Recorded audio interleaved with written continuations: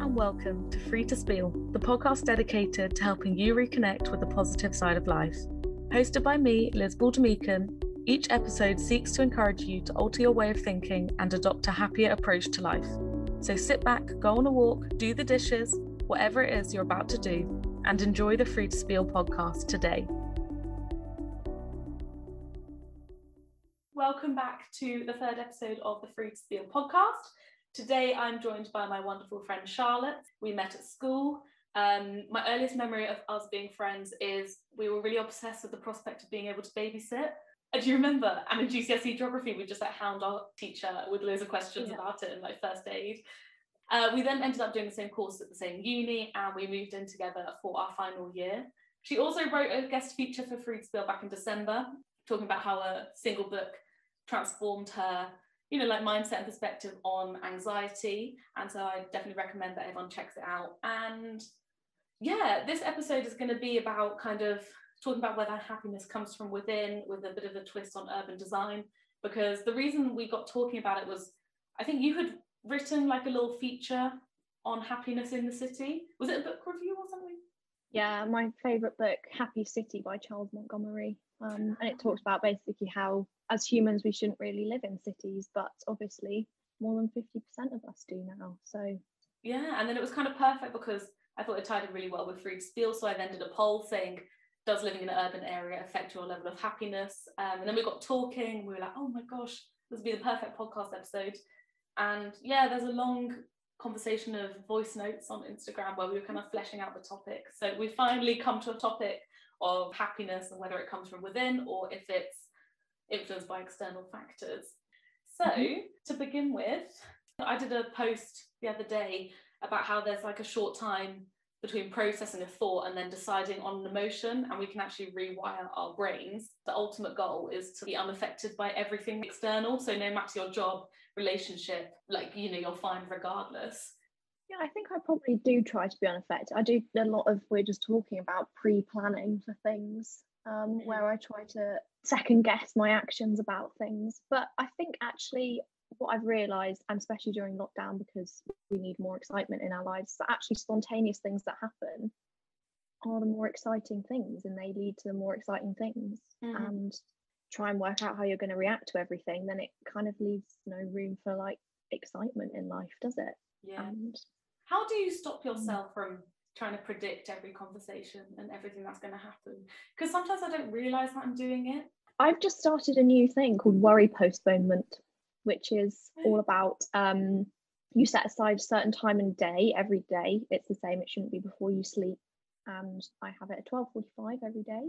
I have 15 minutes and I have a spreadsheet on my computer, so throughout the day I'll write down like a thought I have, like a worry, and then I have a column for evidence for and a column for evidence against. And most of the time, like sometimes I'll get to the worry and I'll be like, I don't really worry about that anymore. But there are also two different types of worry. There's a problem solvable worry, like I lost my driving license the other day. I can problem solve that. I go to every little nook and cranny in my room and find it.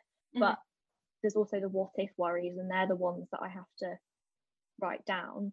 And I have like ongoing ones. I call them like my umbrella worries. So I have them about like work, and I put evidence for and evidence against. And actually when you weigh up like, oh, I got a really nice email, or this person gave me a compliment, compared to I had one little thing where somebody got a bit annoyed, it's actually really good, and it makes you feel quite good about yourself, doesn't it? Absolutely. There's hardly any evidence for something. It's mainly only a very hypothetical situation, the evidence for, whereas the evidence against the worry is usually very factually based, I'd say. Yeah. How long have you been doing that for? 3 weeks now. It took a while to like get used to it. I think I probably didn't think it was going to do much in the beginning, so I had to force myself to do it. But actually when I realized that if I stopped thinking about like trying to problem solve these worries in my head, I could actually focus on the task in hand so much better. Because it's like when an email comes through, for example, at work, I don't automatically go and answer it. I'll write down on a notepad, I'll be like, right, reply to da-da-da. And then it's like doing that with worries, rather than when a worry comes in, immediately replying to the worry, you write it down and then you sort it out later. So that took a while to train myself, but I've actually found myself doing much less of it recently because I've problem solved the umbrella worries that were really getting me down like 3 weeks ago. Like those worries haven't really changed because nothing's changed in my life. Wow. Because you know what? I saw this thing on Instagram some weeks back, and I think it was like Cher's mum always said, if it doesn't matter in 5 years, it doesn't matter now. And whenever I see posts like that, I'm like, yeah, oh my God, I'm going to implement that in my life, blah, blah, blah. But I won't. I will still worry about something that probably literally won't even matter in like 3 days' time. My mum said that if it doesn't matter in 5 days, don't spend more than 5 minutes worrying about it. And like there are things that you worry about, like I'm doing my master's at the moment, and actually sometimes I'm like, yeah, probably I do need to spend some nervous energy on, you know, bigging myself up to do an assignment, because in 5 years' time it will probably matter what mark I get.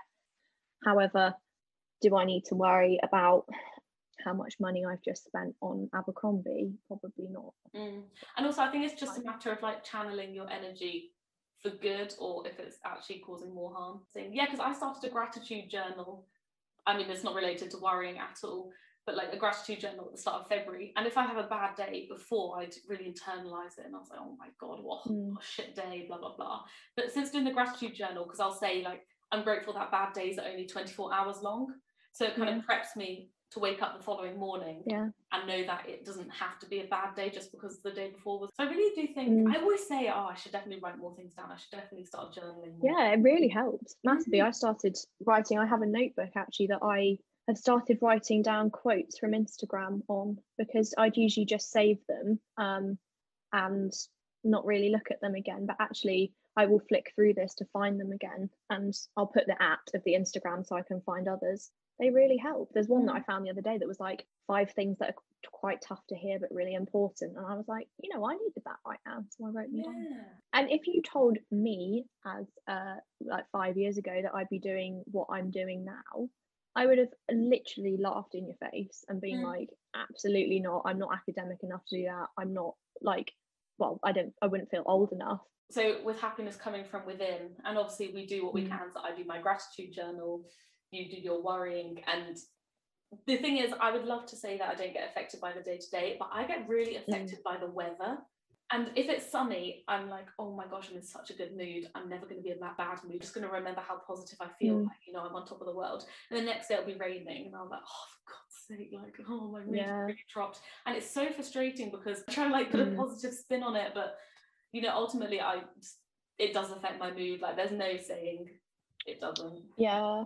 And I think we beat ourselves up about external factors that we can't influence more. Like the kind of happiness you can control from within, you know, you can do a bit of self-criticism and be like, come on, snap out of it. But if it's the weather, you have literally no control over that, and we probably get a bit bogged down in being annoyed at ourselves for letting it get to us. It becomes like a vicious cycle. Yeah, and I'm also trying to work out if it's because on top of that we're also in a lockdown. You know, you're staying in the flat or you're staying in your house and it's like crap weather outside and you can't go outside, and it's just a bit, it's like one thing after the other. Yeah, I always think I have this kind of complex that if the conversation with someone turns to the weather, it's a really poor conversation. Because like it's, I think, I don't know where it's from, but I think it's from like some TV show that if, yeah, it's basically like you have nothing to talk about. But I do remember learning in geography about the fact that actually in Britain we are influenced by 5 different air masses at the same time. So it's actually much more common than other countries in the world to talk about the weather. Because it's so temperamental and it changes, that's why we gravitate towards it. Yeah, because obviously we have proper summers and proper winters. Even like at the start of meetings, we're like, what's the weather like where everyone is? And everyone's like, oh my gosh, it's raining at the moment. I've in fact just sent a video to my family WhatsApp group of the rain outside, which got, you know, because we're all in different places in the UK.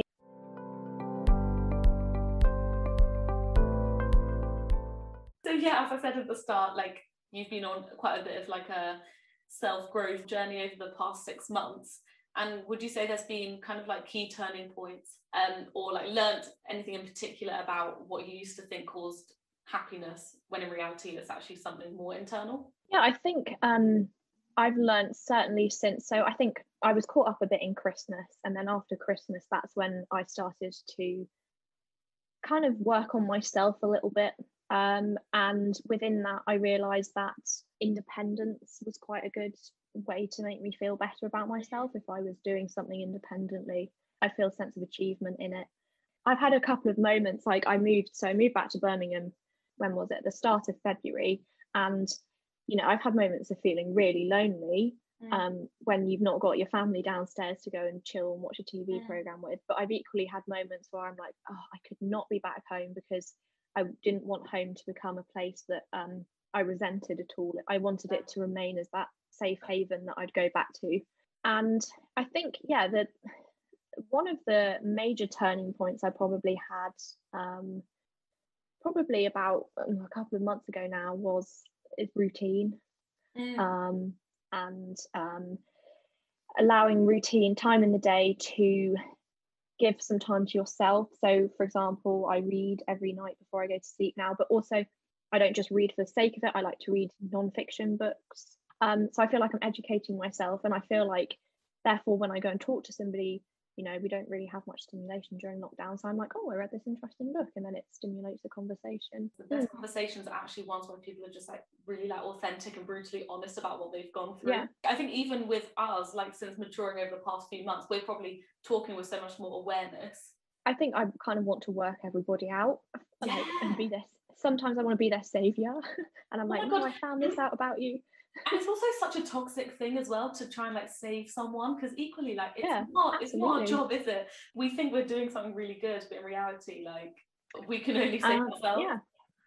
And that's the thing. I think I've realized that I've not really been alone or fended for myself. So this for me is like a first, really, to like, I've done the moving out and cooking for myself, but I've never been alone emotionally. And the turning point has been that that's not scary anymore. It's actually, I remember saying before, when I kind of first moved back, I said I'm scared to be alone with myself, and I'm now not scared to be alone with myself. Sometimes it can be really lonely and it can be rubbish, but actually sometimes, like, this is time that I'll look back and I'll be like, oh my god, why did I not make the most of that? I've got a pile of books sitting next to me that I want to read. There's one about parenting, there's one about why we sleep, there's one about architecture of happiness, which is very apt for this. And every evening being mindful and I cook from scratch every single evening, and it's a switch off from work, and I feel like I'm giving myself everything I need internally, like nutrition. I think the turning point has been that actually I'm proud of myself for like achieving what I've achieved, and rather than it being like a scary time. The other thing as well is, like, when you rely on someone else for that emotional support, I kind of find myself going to them and increasingly depending on them for like validation, because it's so easy to just be like, oh, I did this, and then be like, well done, and you're like, oh, thanks. When you're like by yourself, you're like, oh my gosh, like I'm actually really proud of myself. And I think you think about it more because you have the time to process what you've done first, and then you tell other people, like I'll tell my mum afterwards. Before it was relationships I used as an emotional crutch, and now it's friend. Like, I don't use friends as an emotional crutch. Like, I will use friends as a sounding board after I've been through it. I will go through it myself, and I will sit down and write about it, and then I'll go to them after and be like, so this happened, and actually coming at it from a different angle and explaining it like a couple of hours or a couple of days later brings a different perspective to it. Sometimes I'm like, that is silly. And then sometimes I'm like, you know what? I completely was in my right to feel like that. And I'm actually surprised that you didn't deal with it with more extreme emotions. But I'm enjoying also like having time. I really, really like it when I can literally have a lie-in and not care, or like I've started to run a bit or go on walk, and I don't have to tell anybody I'm going on a walk, or I don't have to look at my phone when I'm going on a walk, because I'm not accountable to anybody. I'm only accountable to myself. Oh, yeah. Being happy in your own company is like the ultimate form of self-care and self-love. Absolutely, yeah. And also realising lots of little tiny things. So like for me, I didn't realise that cooking was self-care. Also skincare. That's massive self-care. I spend some time in the evening like moisturising and putting on, lotions and potions. And I tell you what, a terrible habit was that I used to have. The next hit of happiness would come from I don't know, a new pair of jeans, or like this new tool that I'd seen on TikTok, Amazon especially. What you said about retail therapy, actually, because that's what I next wanted to talk about, is when we were in Birmingham together, it was kind of like, if you had a day free, I'd always be like, oh, I'll go to the Bullring, which is the shopping centre. And yeah, that would be like the day out, and it would be treating myself. But I actually think back to shopping, and I don't actually enjoy shopping that much, because it's always really like hot and sweaty in the shopping centre. I'll spend loads of money on clothes that are more impulse buy than ones I actually want. And I was like, I didn't always feel amazing afterwards, especially in Birmingham as well, because it's basically a concrete jungle. Well, however you say that, but I have found a lot of enjoyment recently about, you know, I plan my 5k walk in a day or my run, and I go around different areas in the city. So I know the city quite well, because my job is based here, and it's all about the built environment. So I'm like innately interested in those kind of things. But I will walk around these beautiful houses, like there's some really leafy parts of Edgbaston, and I will lose myself in looking at the house and looking at detail. Like the other day, I was actually I was at work, and I looked up, and there was this house, and one house had something like 8 chimneys on it, and I was like, that is amazing. And I looked at it, and then I did a bit of research into it, and you know, it's a listed building, and it's a representation of Birmingham in the Industrial Revolution. That's why it had so many chimneys and all of this stuff. And I find myself, I used to, and this is probably enabled by lockdown, I used to just go shopping. I did do that because that's all I could think of to do in Birmingham. But now actually I walk around and I look at all the houses and I look at the details, and I kind of imagine myself, could I live in that one? Oh, I tell you what I also do, I imagine where I'd put my Christmas tree. And yeah, I think I've seen a different side to Birmingham. Yeah, you know what, that's interesting what you said, because I really got into looking at people's front gardens, not in a creepy way, but in a kind of, oh, I'd love a front garden like that when I have a house. Yeah, you've got a bit of topiary, or you've got a bit of a rock garden, or a little pond, or a little vegetable patch.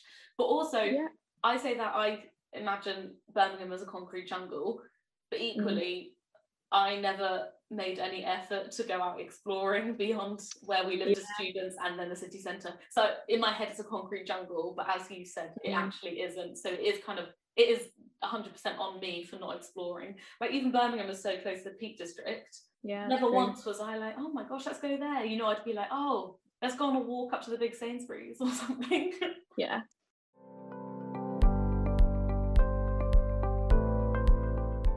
That actually links perfectly, because before lockdown, I was commuting like 4 hours a day into London and absolutely hated it. But also my mindset was, from day one, I was like, I really don't enjoy this commuting. But there are other people I know who were like, oh yeah, the commute was fine. So I really did have tunnel vision, and it really was down to my mindset. But then at the start of lockdown, I absolutely loved it, because I was still living at home. So it was really rural. Obviously the weather was getting really nice, and yeah, I just had a great time. But then in comparison, you were in Birmingham, weren't you, in the Jewellery Quarter, which is basically, how would you describe the Jewellery Quarter? Because I've only been there once. The Jewellery Quarter is like, well, it's where all the young professionals live. So it's got quite a gritty, authentic character, I would say, to it. A lot of kind of warehouse vibe apartments and things like that. And it's very Victorian. And when it's not lockdown time, there's quite a lot of independent restaurants and bars there. But I found, I mean, unlike you, I didn't really mind my commute here in Birmingham beforehand. I was getting the train. I really enjoyed the walk. When I then got to the train station, I had to walk to the office. That was really nice. There is actually evidence to say that people that walk and cycle to work are much happier because they're in control of their own commute. The best commute is an active commute, like cycling. That actually makes so much sense. I remember there was this one train that I got home before COVID, and it ended up being 5.5 hours or something. Energy in the carriage was so negative. Everyone was just so annoyed, and obviously understandably so, because I think it was like a Friday or something, and everyone's just so done with the week, and there's no control over it. Like I couldn't just get off the train and get another one.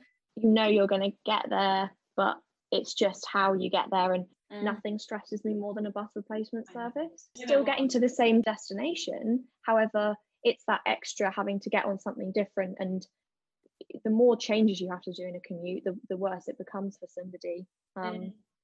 But yeah, you've got places like Copenhagen where most people cycle, and they actually, I mean, they have a system there where it means if you're coming from the suburbs, you never hit a red light if you maintain 20 kilometers an hour, I think it is. Wow. So that's the ultimate control factor there, that you just keep going. They also, though, have very, very good public transport. So there was one time actually a train was late in Copenhagen, and the Prime Minister put out a apology because of that. But yeah, so going back to the Jewellery Quarter, I was it was a beautifully done apartment. There are some really beautiful like new developments around there, and it was a nice space.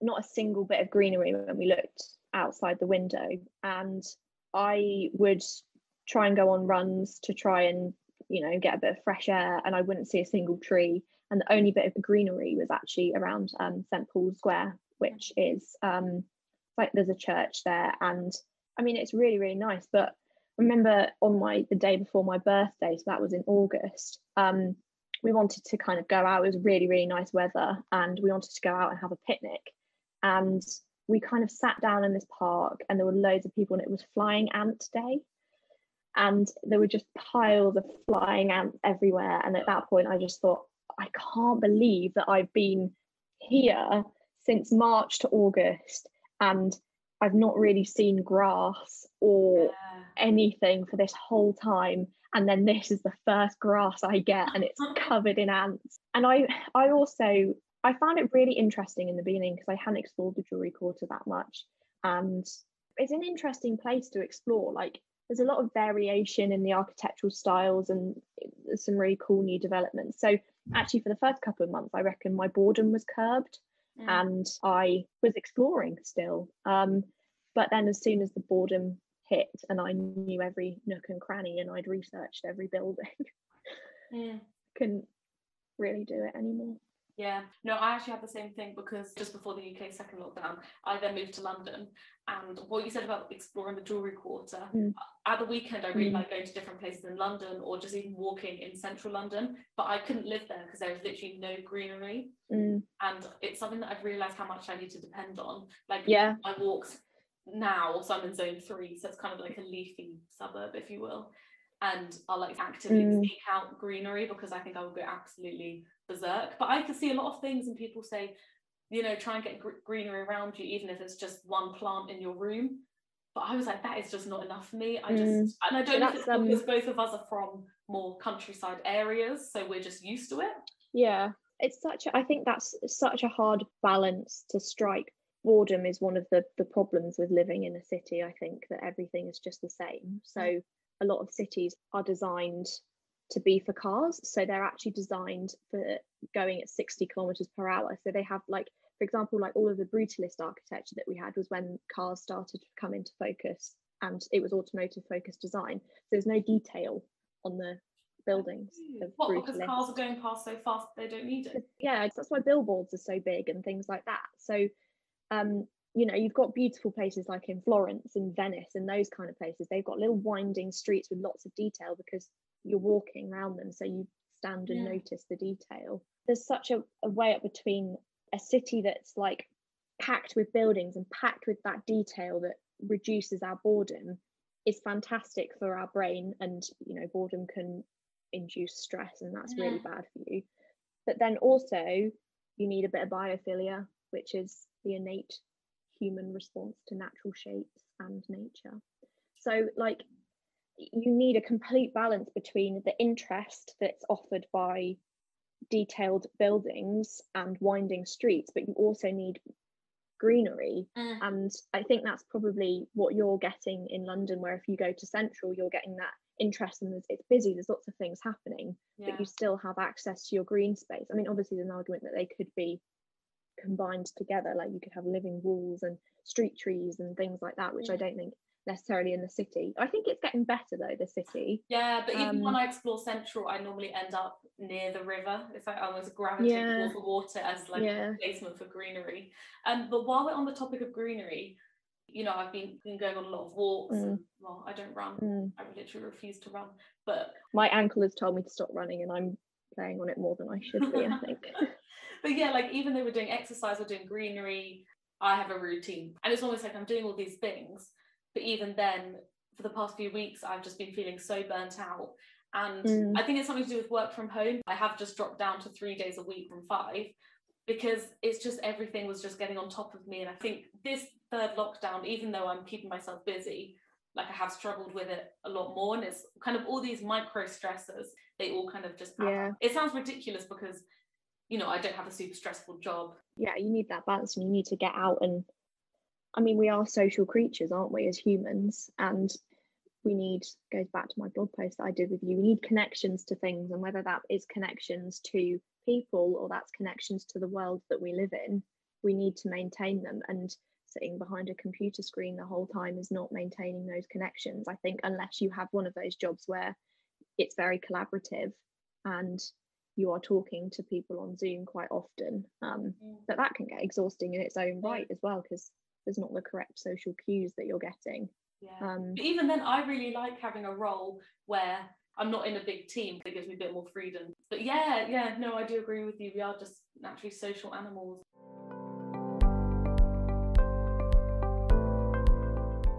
Just like I said just now about stressors all building up, they may seem small in themselves. You know, working from home, I would have absolutely loved back when I was commuting. And don't get me wrong, I do enjoy it to an extent. But it is just another micro stressor at the moment with everything else going on. So you were telling me earlier about psychogeography and micro stressors and how it's all tied in urban areas. Yeah, so I mean, it's probably no surprise that we're not meant to live in cities. There are loads and loads of little micro stressors around cities. So obviously, as mentioned before, biophilia. We're actually more drawn and we feel calmer as humans when we see curvy shapes, because nature is naturally quite curvy shapes. They don't have very many harsh shapes, and when they do, they're things like thorns, which we're told not to touch and because they'll hurt us.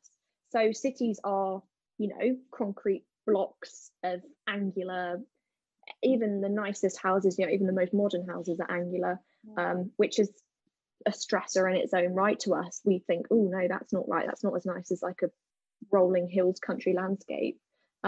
Noise pollution as well, that's a massive one. And just being around a lot of people, probably even at the moment with lots and lots of people around us, we're stressed because we're too close to them. Finding that balance between humans being naturally social and then too much socializing, and it's which is the difficult thing in COVID, I think, that's shown us, is that if we're presented with one extreme, that's really detrimental, and you have to work out your own extrovert introvert balance, because some people actually kind of are thriving a little bit on not having to constantly present themselves to people. What you said about like with lockdown, everyone's kind of finding that balance of introvert and extrovert, and I think that's really interesting because I think for a lot of people, and I did a free spill post on Instagram about it I think a few days ago, and I was saying the things that I've realized during lockdown I wouldn't have if we were in normal times. You know, like this is actually giving me the time to be alone and reevaluate, so it's kind of been the ideal time to do it. It's a time to work on yourself, and there are certain things that I realized that I wouldn't necessarily have been able to do if it wasn't for COVID. And being able to, you know, read so much instead of going out in the evenings, or I don't know, working on my masters, and I have an excuse to work all weekend and I don't have FOMO, I'm not missing out. I did a quiz the other day that was all about, are you an introvert or extrovert, and I'm completely 50-50. So it's like I won't knowingly put myself into an extroverted situation, so I won't knowingly go to a social situation. However, if I am in a social situation, I will give myself to it entirely. I will never just sit back. And I was like, yeah, that's so true. Like, I don't want to go, but then when I do go, I'm like, yeah, I'll make the most of it. Yeah, I actually need to do one of those introvert extrovert quizzes, because I think I did one at the start of lockdown when I was really enjoying my own company. So I feel like my answers were really biased, and I was like, oh, I get all my energy and my love from inside. You also weren't living with people, like living with friends is very different, I think. Yeah, but now if I did it again, I think it'd be more extroverted. you know, when you kind of feel yourself going into a bit of a social rut, like I feel like I was in one when I was doing the quiz, and I was like, oh, it's fine, I don't mind being alone a lot. And then now I'm like, actually, maybe I'm more extroverted. Lockdown's made me feel like I'm more of an extrovert, but then, you know, if somebody was like, do you want to go to a rave right now, I'd say no, like I've always have done.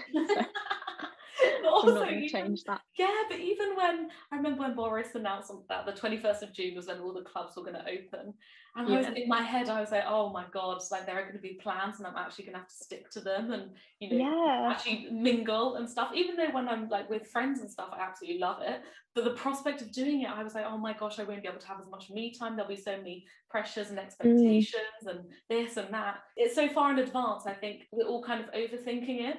Like that's part of me is like, oh, this is where being in a city makes it more difficult, because actually I have the opportunity to do stuff. Like, what could I do if I was back at home in my rural village? I could go to the pub and, you know, hang out with the locals, whereas in the city there's like everything is going on the whole time. I'm going to be presented with so many opportunities to do stuff, but I'm wondering now if I want that. You know, it's been over a year, so we're like, we have to make the most of it, and you put that pressure on yourself. Exactly. Like, we should be doing this, we should be doing this. And in, as you said, in cities there's so much going on, it's almost like you don't want to look back in life and be like, I don't want to look back and be like, oh, I was in London but I just stayed in zone 3, which I don't, but you know what I mean? It's that pressure to look around and explore every like little nook and cranny of the city.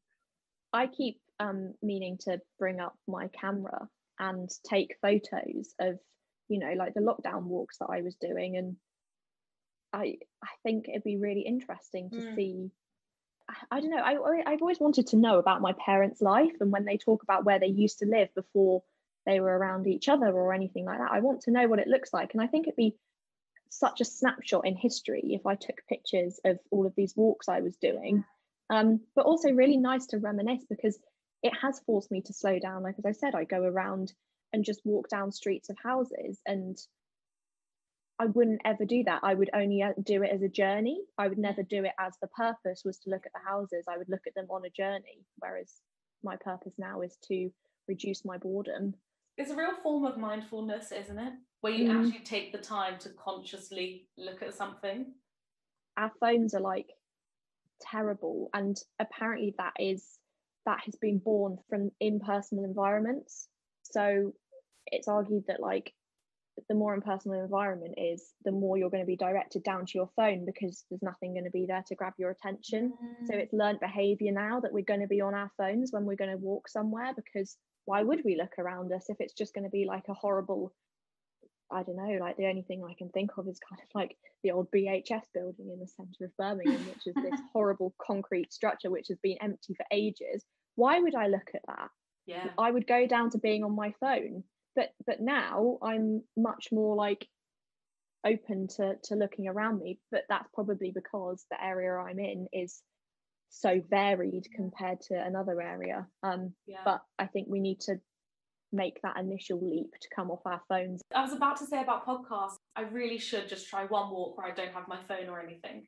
But then I think it is like, the phone doesn't have to be all doom and gloom. Obviously I don't want to be walking and just scrolling on Instagram like aimlessly, but I think if we do something like, I will listen to podcasts and learn something new, or what I do is listen to binaural beats and like lo-fi music, and basically it like syncs up the frequency of your brain.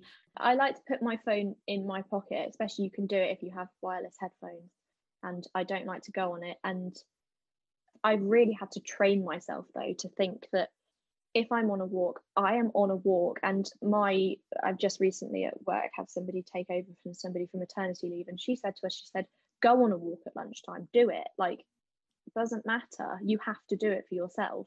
And actually I needed her to say that to me, so I do now. And nobody cares if you come back and you say, oh, I'm really sorry, I was on my lunchtime walk. They're like, good for you, well done. We have almost been trained to expect loads of things from our manager and kind of almost be babied, when in reality managers don't actually want to be doing that. If anything, they actually want you to be, you know, stay sane during lockdown and go on a walk. Like, it's really not, as long as you get the job done, they're pretty much happy with it. Exactly, yeah. And you know, I'll put my phone in my pocket and I'll be like, has anything ever bad happened for the half an hour I'm on a walk? no, it's not happened. Also, I'm probably not on my phone for half an hour and I'm in a meeting, and does anything bad happen? No. That I have my phone on do not disturb mode, but calls still come through. And that's a real peace of mind for me, because I'm like, if someone really, really needs me, I will feel it vibrating for a call. But apart from that, just a silly email from somebody saying drink more water comes through, and I'm not like, oh, what is that email immediately, because I'm so bad at that. And I actually heard the other day, I think it was my manager again, she emailed us about that when you initially log on to your emails in the morning or after a weekend, it has the same effect as sleep apnea. So you hold your breath until the emails come through, and you starve yourself of oxygen until they come through, because you're so worried. And I realized I was doing it. So now I'm really good at just like, okay, breathe through it, because I will literally, it says like 11 new emails, which I know isn't that much like overnight. And I will hold my breath until I scroll to the top. Yeah. Oh my gosh, I didn't even realise I did it until you said it just now. But yeah, and it's so bad. A few months ago, I got myself into such anxious tears, like every single day. I'd feel anxious as soon as emails came in, because I was like, I can't deal with it, I can't deal with it. And I don't know why, it just crept up on me really suddenly. It was so strange. I work with members of the public quite often, and you know, if you're self-deprecating and you apologize and you say, I'm really sorry, I couldn't do this, or I didn't have the time to do this, most of the time, if they're a good person, they're like, completely understand, that's fine. It's the way that you frame it. And you know, like I had mentoring a graduate at the moment, and I was on a walk and she messaged me and I messaged her back, and it turned out that we were both out and about. And I think that kind of both made us feel better, because, well, I got back to her later and I said sorry, and she said, no, don't worry, I was on a run anyway. And that was just like, oh, okay, so it is the done thing. And you know, I was very impressed with her for going for a run. And I mean, probably she put me to shame if you looked at our Stravas, and I was on a 3-kilometer walk and she was running. But yeah, that's something that like I really need to get better at, is being off my phone. A screen time is a deadly new thing that has come out.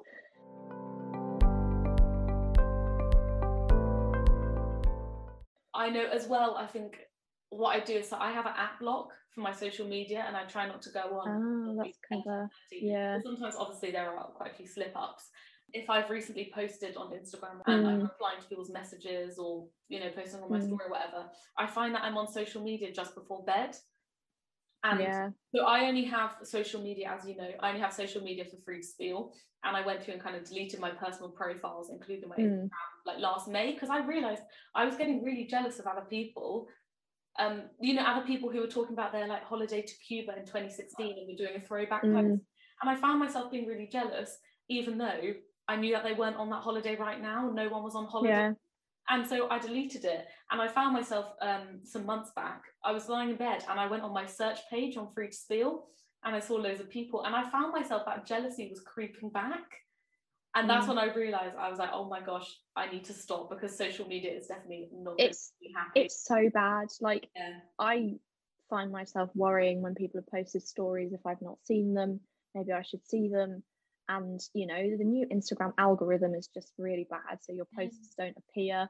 And then I have to admit, I still get wrapped up in like, oh my god, they've not liked this photo, they liked that one, I can see they're online, all of that kind of stuff.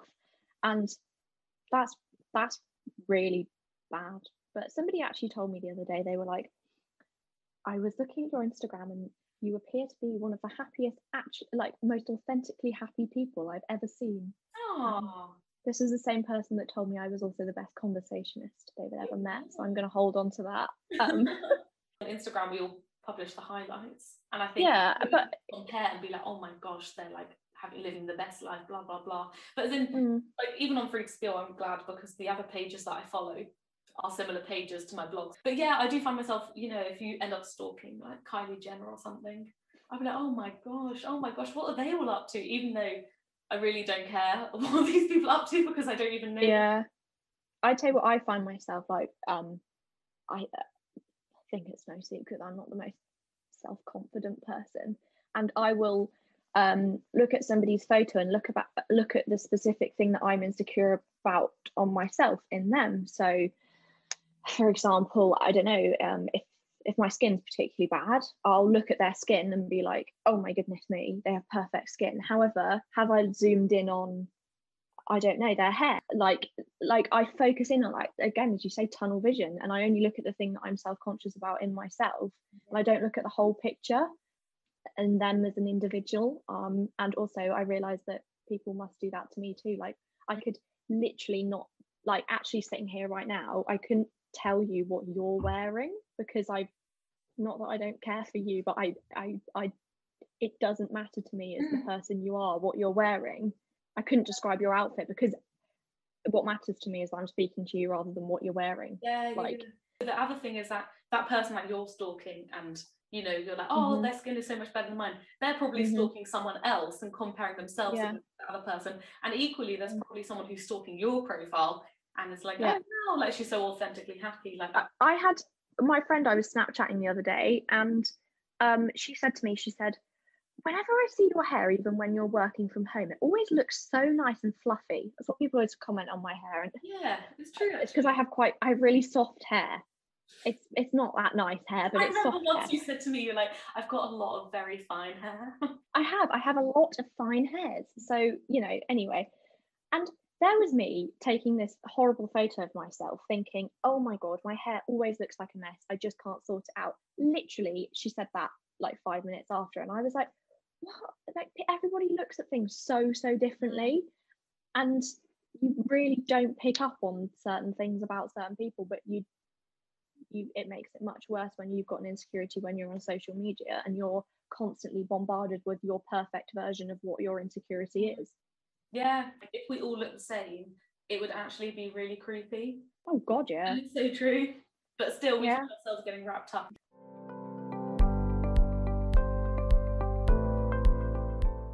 The final section I normally do are top tips. So from our discussion, I would say I believe that happiness is pretty much fully down to the mindset.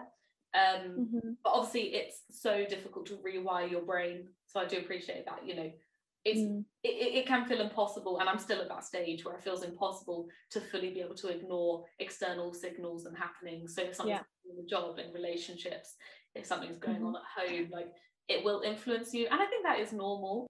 Yeah, completely. And like, you know, there are so many different things affecting us at one point, unfortunately, because the world is so connected now. You're going to have external influences. But in terms of top tips, I'd say number one is, as we've discussed, green space, biophilia. So seeking out whatever you can. That doesn't have to be the most beautiful park or anything. Anything green is shown to reduce stresses, and as I said before, like, you need kind of flowing shapes and things like that in your life, so it's easier on the eye, easier on the mind. Green spaces, also, this kind of ties into my next point, green spaces, especially during a COVID context, increase neighborhood satisfaction, number one, but it's because it's where you mix with people. So if you can seek out green spaces, that really helps. Pollution as well and things like that, it's better for your physical health. And definitely second tip would be, I think being around people is one of the most important things, and what you should draw on the most in a city. The impact of being around people is twofold. Obviously, if you make friends with them and if you talk to them, whether that's like, you know, a fleeting conversation in a shop, that really helps build your connections to your local community. But also, being social and being around people is really good for safety and not feeling like you are being threatened the whole time. I think your brain has, you know, 3 different sections to it. It's got compassion, threat, and excitement. Being around people is really good to improve feelings of safety, because we constantly feel threatened because we're around strangers, really, if we don't know the people. But actually being around a lot of people and being in areas where there's like people sitting in cafes and things like that increases what we call natural surveillance. And that's really, really good for a human to be walking around and feel as if everybody's looking out for them. And it takes away that baseline level of maybe a fear of threat, which is one of the stresses we were talking about. It's actually really interesting if you are ever in a square, for example, people will naturally all go to the side because they want their back protected, because they want to be able to look out onto the front. However, if you are in a square with lots of shops around and open frontages, it doesn't really matter where you sit, because somebody will be looking at somebody behind you, so you'll be protected by the strangers around you. I've learned so much in this podcast episode. The third tip is kind of on those like places with open frontages. It's to seek out in cities the more personal places and the more detailed places, as I was saying about cars and it being 60 kilometers per hour that cities are designed for. Go to places where it's, you know, made specially for pedestrians. Like, for example, if you're in London, I think it's really nice to go to the little winding streets. It adds interest, and this is all about boredom. I think that you can get quite bored in cities if you're in an impersonal environment, but if you go to environments where there are winding streets, you don't know what's around the next corner, and there's always something to see and something to do.